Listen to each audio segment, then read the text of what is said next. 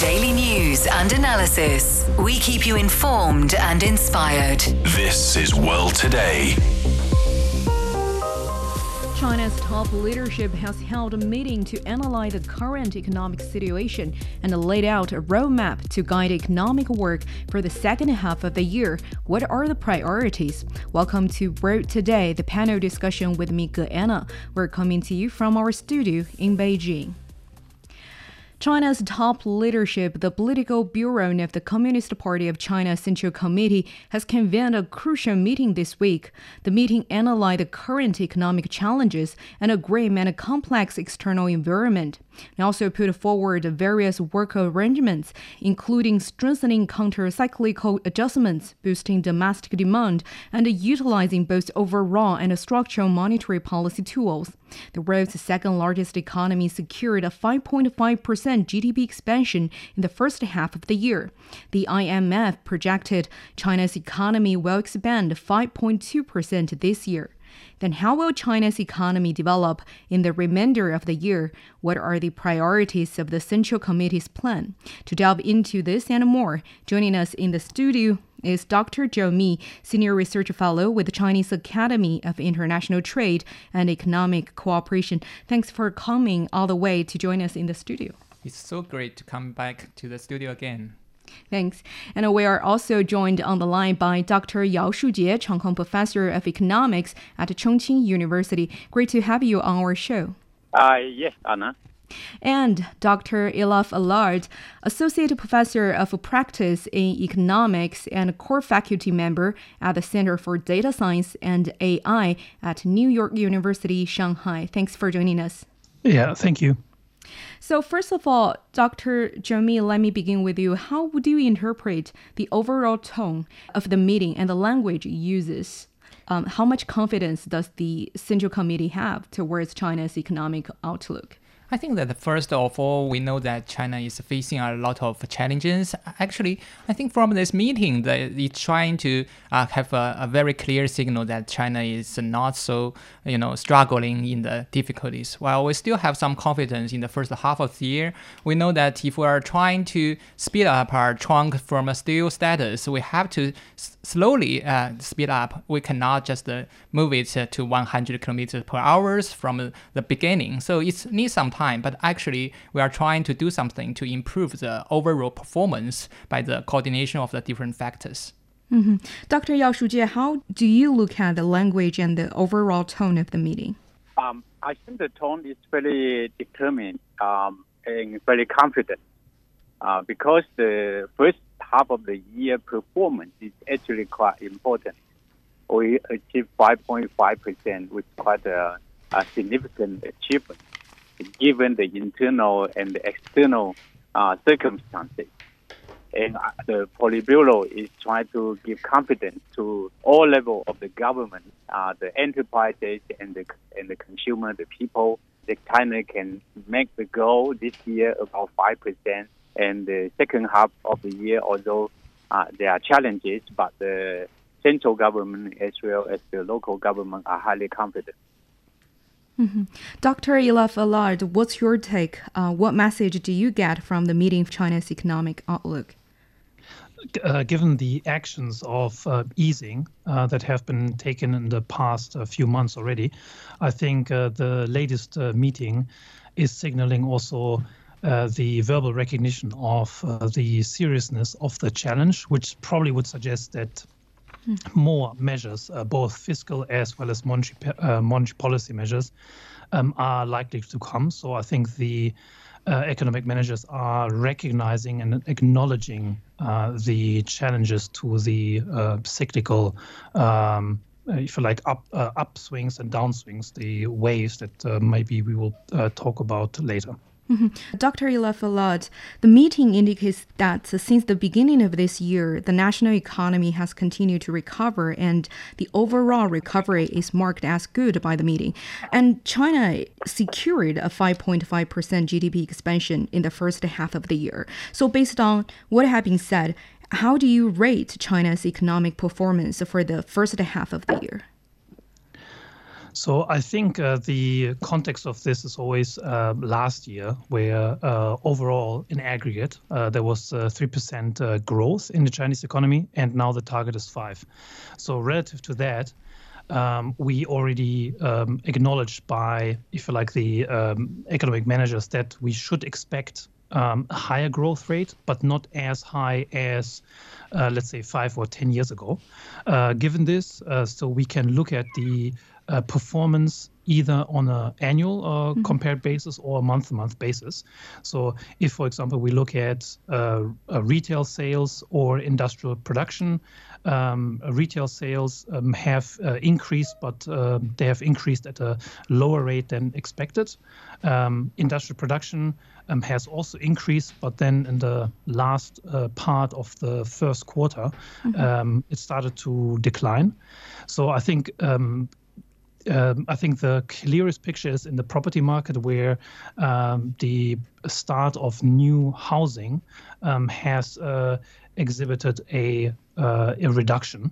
So I would say in general, I think the first half compared with the year before, it is an improvement. But I think the statement from the latest quarterly meeting suggests that the first half year performance is not sufficient, because otherwise there would not be a recognition by the Central Committee about the policy measures to be taken. So I would say that the job is still in progress to be, if you like, improved further. Dr. Zhou Mi, do you share the same stance? How do you rate the China's economic performance in the first half of the year? Actually, if we are trying to look at the performance, we should try to think from two different levels. The first one is how about the increase, I mean, for the GDP, for the import and export, and also for the investment. If we are seeing the status, these actually are not performing that great. But actually, when we are talking about from another level, we need to consider about the inflation, something which is a deduction of the GDP growth. So this inflation performance is quite stable in the past, maybe not only 1 year or even longer. So in this regard, if we try to combine these two kinds of factors together, I still believe that the first half of this year is China's economy is performing okay and not so great, but actually it's over speed than many of our expectations for the first half of this year. Dr. Yao Shujie, what's your take? Dr. Zhou Mi mentioned two different levels to evaluate China's economic performance for the first half of the year. What's your take? How has China's economy performed? In my view, I think it's performed quite confidently, because if we look at the early part of this year, we still have a problem of the pandemic, contagion across the country. And actually, the country has facing two challenges. One is to resume the normality of the national economy. The other is the external uncertainty about international trade, and also domestically, there's a long-lasting issue about structural adjustment, especially the housing market at the moment. So achieving 5.5%. I think it's quite enormous. Although I recognize some difficulty, and the difficulty, first of all, is the recovery from the pandemic.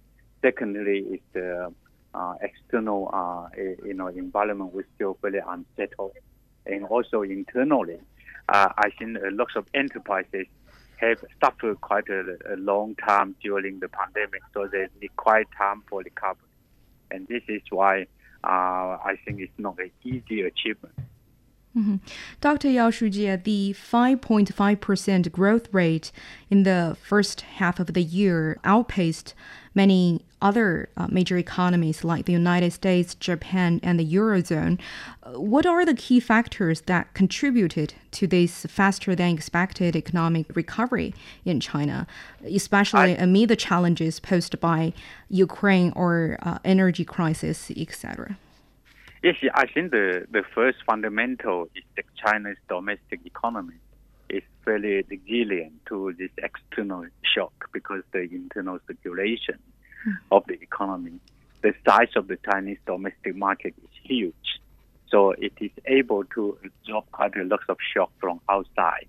And that's one thing. The second thing is China is now driven by a lot of new industry, especially the emerging industry driven by digital economy, new energy and motor vehicle, and also the high-tech manufacturing.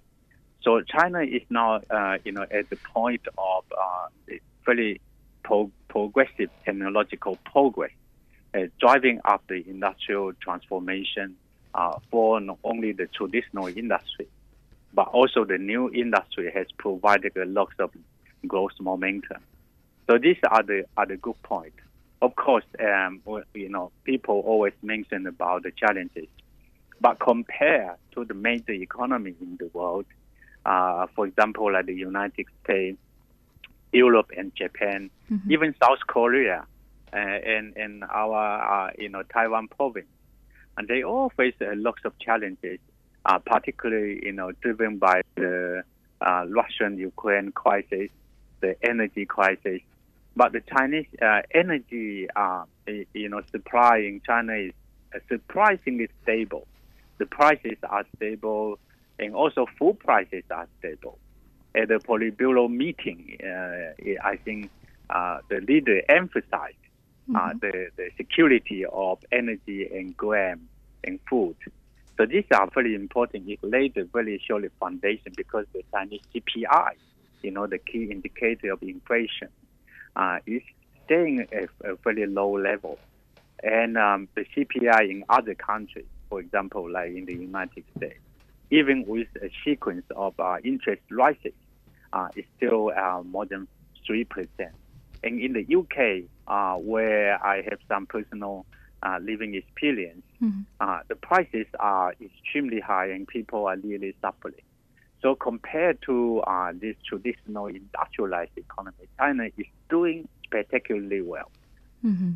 Dr. Ilaf Elard, comparing to the major economies like the United States, Japan, and the Eurozone, what are the factors contributed to China's economic recovery?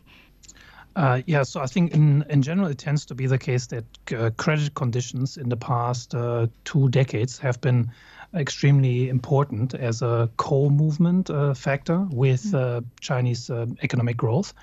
And this obviously, the credit conditions have tightened prior to this calendar year, but they have been already eased, both in terms of the central interest rates, but also the restrictions on the property sector that will feed via the central bank interest through to the property sector via banks. And but that, regardless, that is just a cyclical factor that is driving economic growth in China. I think the structural factors, and I think one of your other panelists has alerted this fact that the structural industrial transformation is one of the things that is has been driving a lot of the recent growth in China.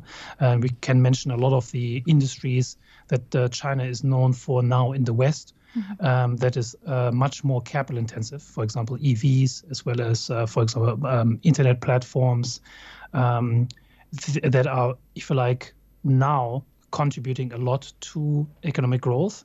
And in the West, that, if you like, these new industries have not played a significant role, but now because of the reindustrialization of the West, that is something that probably will contribute to growth in the Western economies also.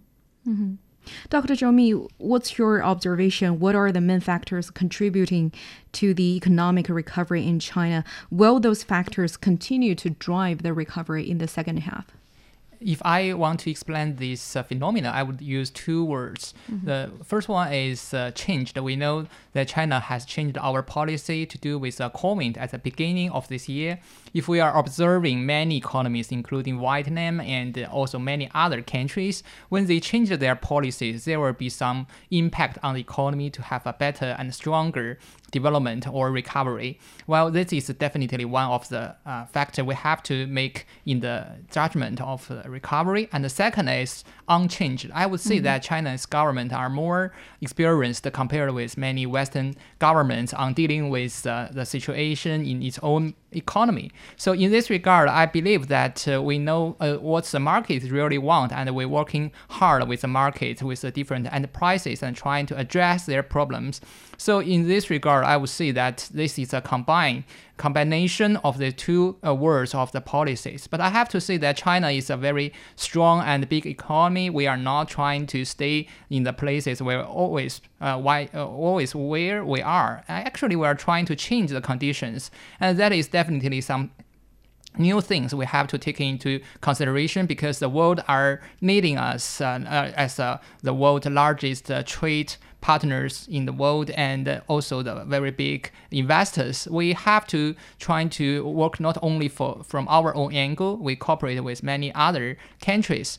So in this regard, I would say that it's the combination of the efforts by different sectors, different levels of the economies that working together to have such a performance. And it is also some of the things we can understand that for our larger economy like China, we have many spaces.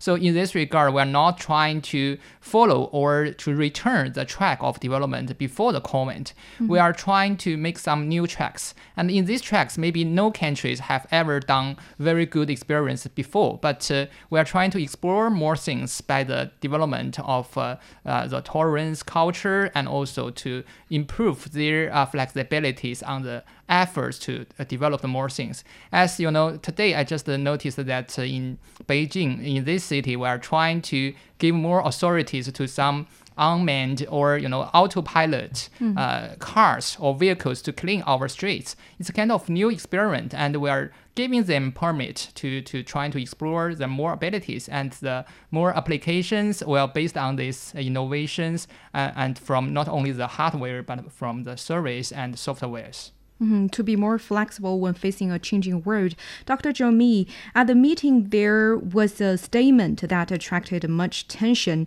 It notes that China's post-pandemic recovery is a wave-like progress, with the country's long-term sound economic fundamentals remaining unchanged, as you mentioned earlier. What's your understanding of the term wave-like recovery? What has prompted the phenomenon? I think that it's a kind of rules that economies will facing. There will always be cycles. So in sometimes when the countries are feeling better, it will collect different advantages trying to support this recovery. When they are facing many challenges and it cannot deal with this problem, this will go into a downward cycle. So we know that all the countries cannot just move in one direction. We are having to prepare not for the better time, but also for some worse time. So in this regard, I think that it's reminding us that even we are in the time that's not so good, we should not try to stop there. We should try to understand the situation and trying to find better factors we can support for the upward of the change of the economy.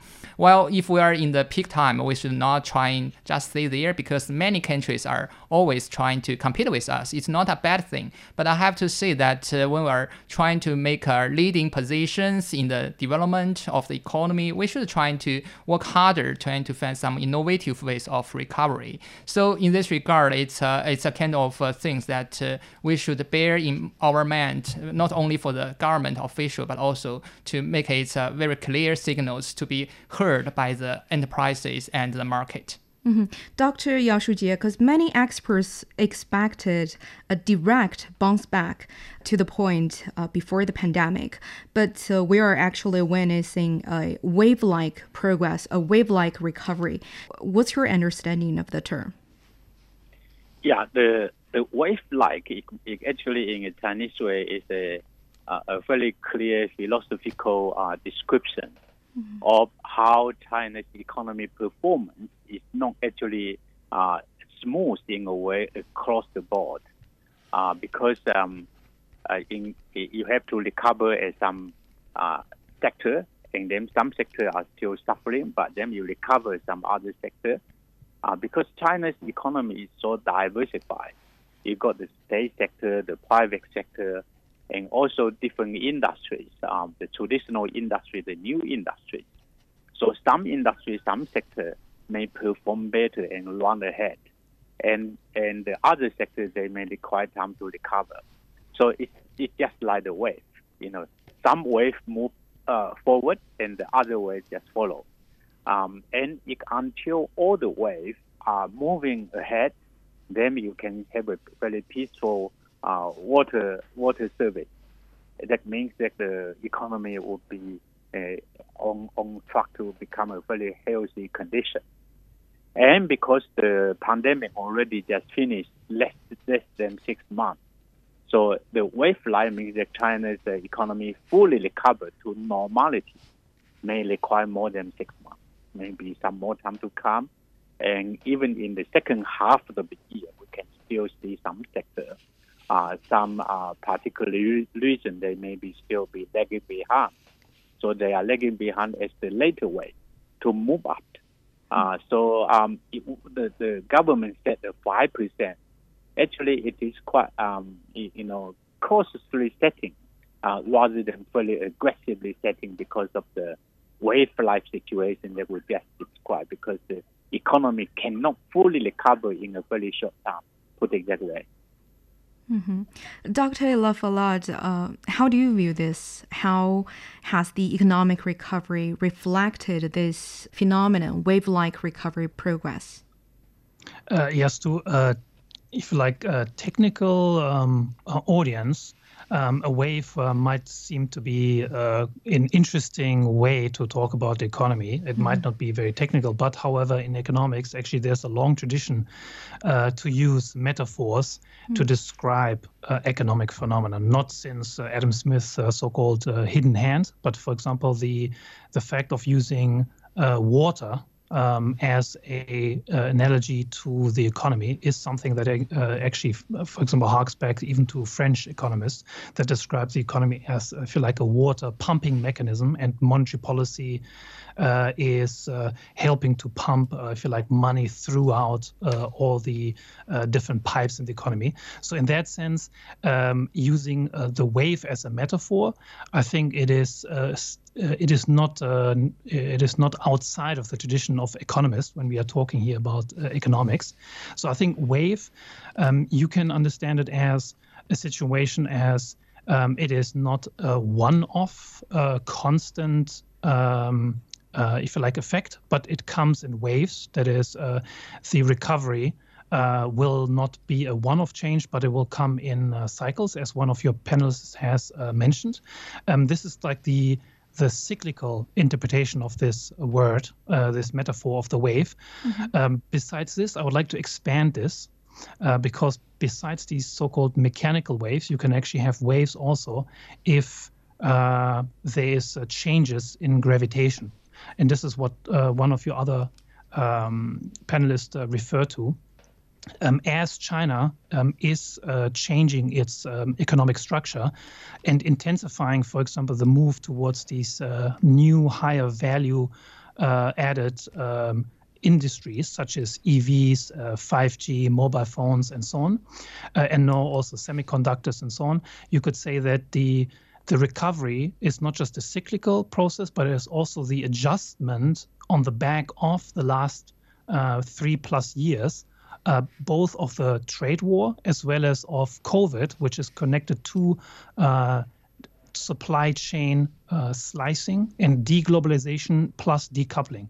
So you can say that this recovery is not just a cyclical recovery, but underneath there's also a intensification of the shift in the economic structure of the Chinese economy towards, for example, more self-reliance, as well as to, if you like, doubling down on these new industries that previously was not, if you like, as clear, if you like, a source of economic growth. But now, since that export-led growth and the intensification of globalization has been muted or reduced. Thanks, gentlemen. You are listening now to World Today. We'll be back.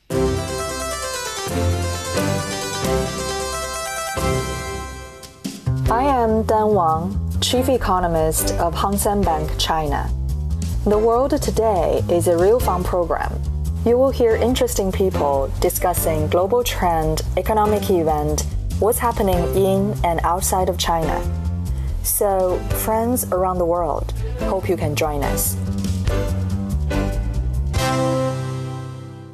Welcome back to World Today with me, Anna, in Beijing. In the first half of the program, we analyze the current status of the Chinese economy, its challenges, and what's behind these issues. I think it's fair to say that although the general trend of the recovering and rebooting of the economy is well underway, the government is rather clear-eyed about both the symptoms and causes of the challenges ahead. So what are the prescriptions, and where will the Chinese economy be headed in the latter half of the year?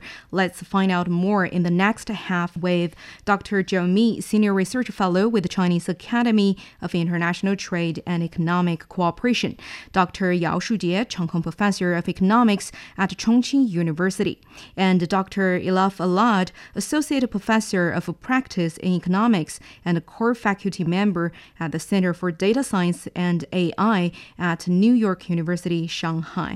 Dr. Ilaf Elard, we've been talking about the wave-like recovery of Chinese economy. Would you like to finish your point?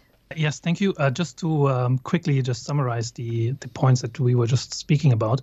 A wave, on the one hand, you can just imagine as the wave is hitting the shore. So the wave is as one of your panelists suggested, is not a unit. If you like, it doesn't happen in a unit, but it is.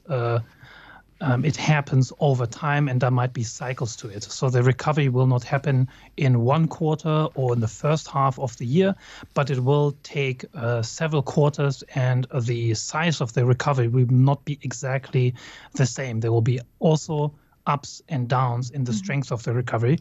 And the second point I just mentioned is waves can also be understood not just as a mechanical wave that you can see typically in the river or in the ocean, but also as a gravitational wave in terms of physics, in a sense that when there's an object and it changes the gravitation in space, it can also create waves in terms of attraction and distraction. And I would like to bring this in because China obviously now in 2023 is not just going through a cyclical recovery, because that is at the back of a structural transformation of the Chinese economy that has always occurred in the modern Chinese economy. But in addition, it is also against the backdrop of huge changes in the external environment, both the trade war, COVID, de-risking, deglobalization, efforts to decouple, plus the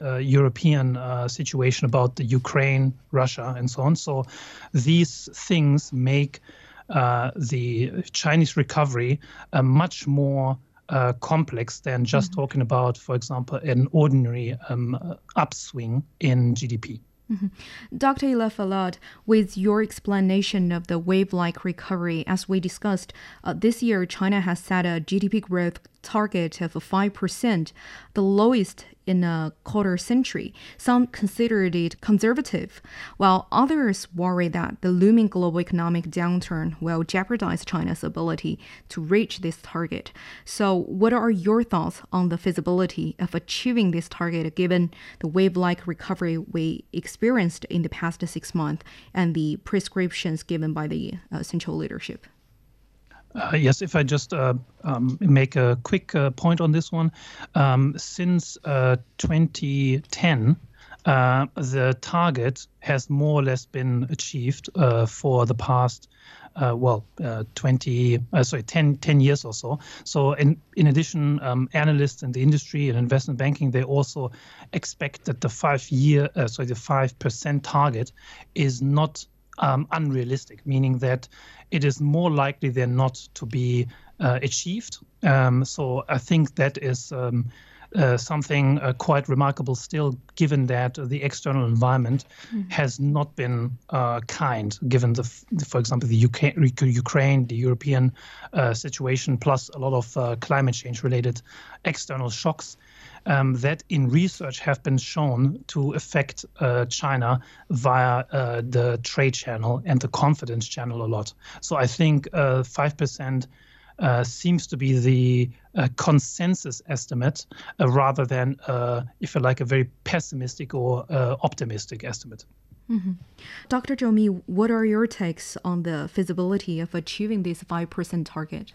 Okay, I think that 5% is not a very small number for us to observe because China has such a large economy scale. But if we are trying to reach that goal, it's not that difficult because, when they set this goal, it's not decided by just some persons. It has many rounds of discussion with the related stakeholders, including different provinces.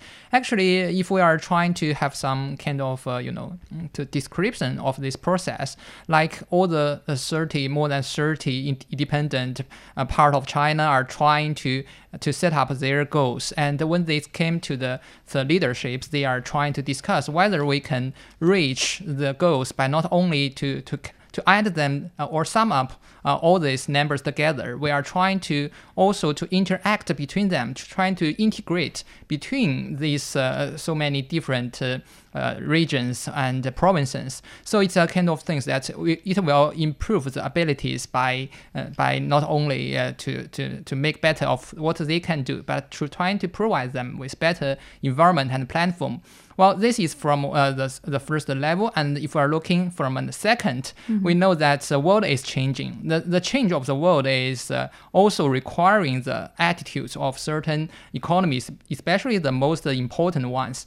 So China is discussing many possibilities. We can find that in the different mechanisms in G20, in APEC, in BRICS, and also in many platforms like in WTO. Many of the countries are already making some progress on the better mechanism, like the rules, like the different mechanism to support the development of e-commerce and related activities.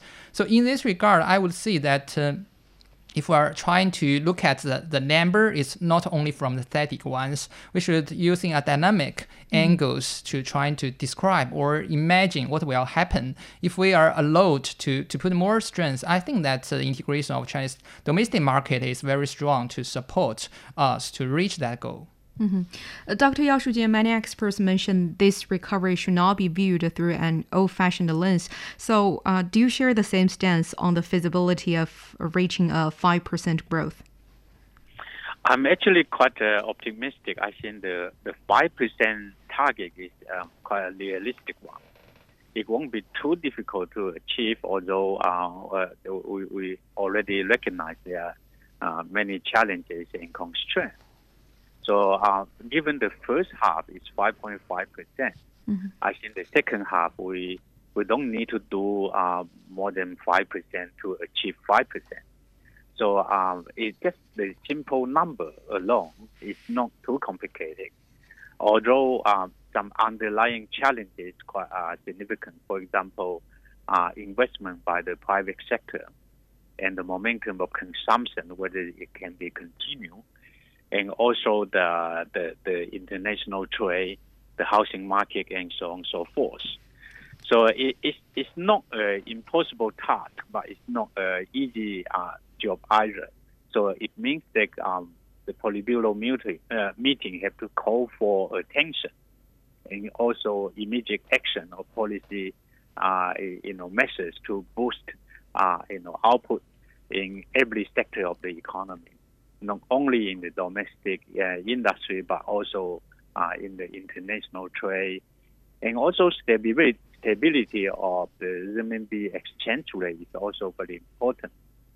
Not only the domestic growth of 5% is important for China, but the exchange rate stability, that means that in comparison of China with the largest economy, the United States, would be also another dimension.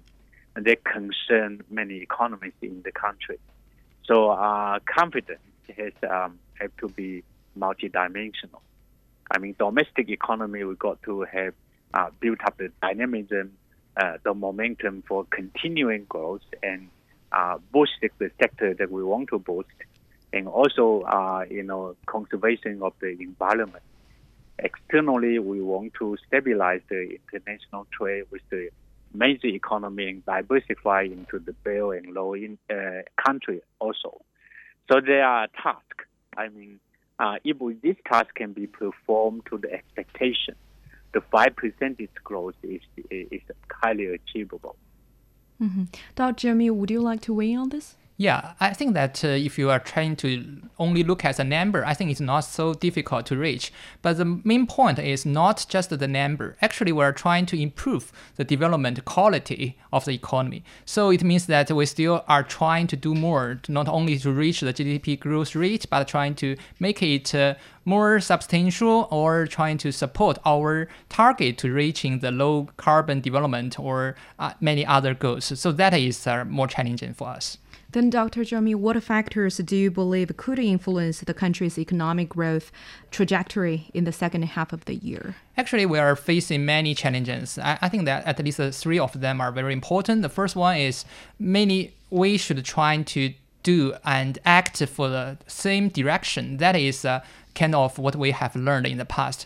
So if we cannot just try to do that, maybe the abilities of recovery will be weakened. And the second is, if we are trying to develop the new things like for the AI or low carbon development, we should try to not only think about the certain sector separately, because it is a change of the overall performance of the economy from the infrastructure to the financial areas to the manufacturing. We should cover those things and try to provide a better mechanism, like for the laws and regulations, to give some tolerance for the development or even the failure in some cases.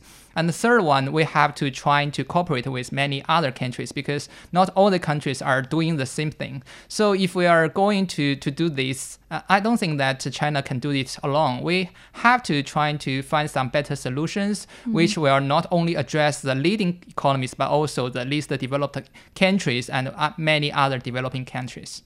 And also, we see many trips made by global business leaders to China over the past few months. Dr. Zhou Mi, when facing the challenges, some say they are considered having confidence in China's growth potential. And during the meeting, restoring confidence and the meeting expectations were highlighted. So in your opinion, what exactly are the expectations for both the general public and the business community worldwide? Actually, for the general public, we should see some data to have a better confidence, like from the capital market, like for a better employment, and also for the income increase. So the general public, they are much diversified. I mean, they are having different targets, like for their own families, from their friends, their employers. So we should try to make them think that the culture is promoting the better innovation abilities of the society, and it's getting the market bigger and bigger, not only in China, but also in the world. We have more friends. Well, if we are looking at from the market or enterprises levels, they need more specific requirement, like for a certain kind of environment and like the regulation, not only trying to reduce their abilities to get better financed, but also reduce their the impact from the other factors, like from the Federal Reserve, they increase the interest rate, or some protectionism that is very harmful for them to expand their market in foreign markets. Mm-hmm. Dr. Ilaf Elard, what are your thoughts? How do you look at the expectations from both the general public and business community on Chinese growth potential and market? I think if you look at the statement of the committee's meeting, it is the case that a lot of, if you like, Laobaixing, that is everyday people's concern, in some parts of the communication were addressed in terms of, for example, making employment positions more stable. I think, for example, the points that is often talked about in some other parts of like the media, for example, unemployment among the youth. I think that is something that is slightly exaggerated, because if you look at, for example, youth unemployment in the international context, China is not an outlier. China is well within kind of the average youth unemployment, although cyclically, relative to its own terms, it is higher than it used to be in the past couple of years. But nonetheless, I think general confidence is boosted by the committee's, if you like, language, partly reflecting not just, for example, macroeconomic analysts' concerns about the Chinese economy, but also like the, if you like, everyday people's concerns in terms of, as I mentioned, making employment more stable, but also encouraging people to spend. And that is something that would suggest it will gives confidence to, if you like, the domestic audience. From the Western audience, I think that in the Western audience is not that homogeneous, and in the West there's probably all kinds of different constituents, some of which read the measures kindly, and the other ones read them, if you like, not as optimistically. But I think, nonetheless, if you look at Western investment banks, how they have been reported to communicate with their investors about the recent measures is that, as we just talked about, the 5% measure is likely to be achieved. And the fact that China is taking the, if you like, the economic recovery seriously is interpreted, at least so far, as an indication that there is more fiscal as well as monetary policy stimulus coming forward. Okay, that is important because what could have happened, and this is, if you like, the alternative scenario, which has not, as least as far as I can see, has happened, is sometimes it is the case when monetary policy or fiscal policy makers are suggesting they are responding to an economic downturn, or they're trying to boost the recovery. Sometimes it is interpreted as that the managers signal that it is worse than actually is perceived. But in this case, at least as far as I can see it, the signaling is interpreted as the policy, fiscal and monetary policy, to be forthcoming rather than the policy of risks in the recovery being indicative of the managers revealing information that prior to the announcements was not already priced into the markets. Okay, that's something from, if you like, macroeconomic analysis, in that sense that this was not a negative shock of revealing information. Dr. Yao Shujie, do you see these signals? What are the main outcomes of this meeting that you felt were especially comforting for those who are seeking confidence? Yeah, I think domestically, as far as I know, lots of people feel that this meeting not only announced that China is able to achieve the growth target, they certainly give confidence domestically. And externally, you can see that cross-border investment between China and the rest of the world is very stable and still growing. That means China is still a good place for foreign investors. So big multinational company, I think they have strong confidence in the Chinese economy for not only for now, but also for the future. And China's investment outside is also very steady. So that means that externally, despite the issue that we mentioned, which is beyond the control of China, but China's economic performance actually gives quite a lot of confidence for external investors and multinational companies. One thing translated into the domestic market, it's good that the government recognizes some challenges. For example, like the weakness of consumption, and also the lack of investment in some particular sector, the housing market, and so on. They pointed out very bluntly they don't actually try to hide anything. And because precisely they don't hide anything, they give confidence to the people. First of all, they think the central government is very aware of the issue. And secondly, there will be some policy instruments that could be rolled out if necessary to sustain the kind of economic growth level that China wants to achieve. So overall, I think at the middle of the year, the all-round way confidence is still there. And without recognizing the difficulty, it's not trying to avoid the problem, but it's actually trying to tackle the problem. In another way, tackling the problem also gives confidence for the people and for investors. Then, Dr. Yao Shujie, based on the priorities outlined by the meeting, what are the most promising sectors for the second half of the year? The most promising sector is still manufacturing. And I think the government also trying to stabilize the housing market, although the housing market at the moment is on a very rapid structural adjustment. And more importantly, I think to maintain a high level of employment, because employment will also boost people's income. And boost people's income, it means that there will be more demand in the market. And China nowadays, over almost 65% of the economic growth comes from consumption. So making sure that people's income growth is very steady and also employment is steady is very important. And these are the sectors that the government is paying attention to. In the meeting, there's also some mentioning about paying more attention to high-level, high-quality social services.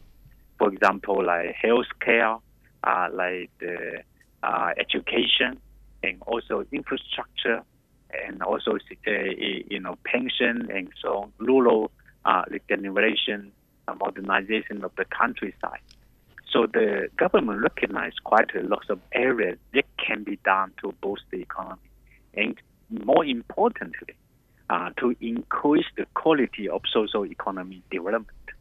Nowadays, China is not simply look for the growth rate. I think it's more important to look for the quality of the growth and the national economy, particularly the people's livelihood. They got to be improved over time without sacrificing the natural environment. And this is the policy direction. It is very clear for not only the central government, but also at the local level. Dr. Zhou Mi, Dr. Yao mentioned manufacturing is the most promising sector in the second half of the year. Do you see it that way? Yeah, actually, in China's government logic, it's really kind of a logic, I have to say, that if we are trying to deal with a problem, we are not only address certain kind of area, even for the manufacturing. I agree with Professor Yao that the manufacturing is our basis of development. But if we are trying to address only one problem, so we are trying to improve the systematical environment for that. So in this regard, I think that many of the Chinese advantages coming from the capacities in the supply chain, in the global supply chain. Even in the reconstructing of the global supply chains, China's are still in the advantages to not only stay in the traditional ways, but trying to expand more high-end or new ways of development. So in this regard, I think that manufacturing would be important, and it's still one of the important things for not only for the export, but also for the import from many other countries. And in this regard, manufacturing is definitely one of the priorities, but we are trying to improve the status of competitiveness by the cooperation with service, trying to improve its embedding of the data's abilities, technology, even the AI. So it's kind of a very priority area. Dr. Ilaf Elard, what sectors do you see as the key drivers of China's transformation in the years to come, especially as an expert for data science and AI? Do you see a promising future in this realm? I think in terms of the previous panelists that were just mentioning manufacturing, I think that yes, indeed, that it has been one of the key drivers for economic growth via the channel of accumulation of capital and fixed investment. And in addition to this, I would say a more advanced type of electronics and hardware, including the more advanced, for example, semiconductors and everything around that. That is something that is a sector that not cyclically just in the next couple of quarters, but in the next few years and decades will, if you like, gather more investment. Again, as we discussed, it is at the backdrop of also the changing international environment. I take a slightly more maybe pessimistic outlook on terms of rebuilding of supply chains, in the sense that I don't think we will get back to the situation of supply chains prior to 2016 and before that. I think it's probably a structural break that will be hard to reverse, but that is actually taken as a, if you like, positive stimulus for the domestic Chinese manufacturing, not just to export, not just to manufacture for export, but also for domestic consumption. And then the other point, and this just the last quick point, is when we, I think as was mentioned by your first panelist, Professor Yao, about consumption, and I think in your second panelist also, in terms of high quality consumption in the sense of as related to the quality of growth, in the sense that some consumption does not add a lot to medium and long-term growth, but some other forms of consumption does. And for example, in the form of government consumption, when it comes to fiscal spending on, for example, healthcare, which raises, for example, the human capital of the population, as well as government consumption or individual consumption of education services. This is a consumption that is has a lot of spillovers, feedback effects, and that consumption is different from the type of consumption that typically is discussed in, if you like, non-expert media when they talk about the Chinese economy shifting to consumption. Of course, we can think this is Chinese people buying luxury goods or spending more on everyday items and Starbucks coffee and so on. But actually, now that it has been mentioned in terms of the quality of growth, that adds a qualifier to what type of consumption is to be encouraged. And it is not just from, if you like, a moral perspective, a nice thing, but also from an economic perspective, that some types of consumption are better than others to encourage modern economic growth. Mm-hmm. Although the Chinese economy faces some difficulties and challenges, we're looking forward to see the economic performance gradually improve in the second half of the year. Thanks to all of our panelists, Dr. Zhou Mi, Senior Research Fellow with the Chinese Academy of International Trade and Economic Cooperation, Dr. Yao Shujie, Chongqing Professor of Economics at Chongqing University, and Dr. Ilaf Elard, Associate Professor of Practice in Economics at NYU University, Shanghai. That's all the time for this edition of World Today with me, Anna. Thank you again for joining us.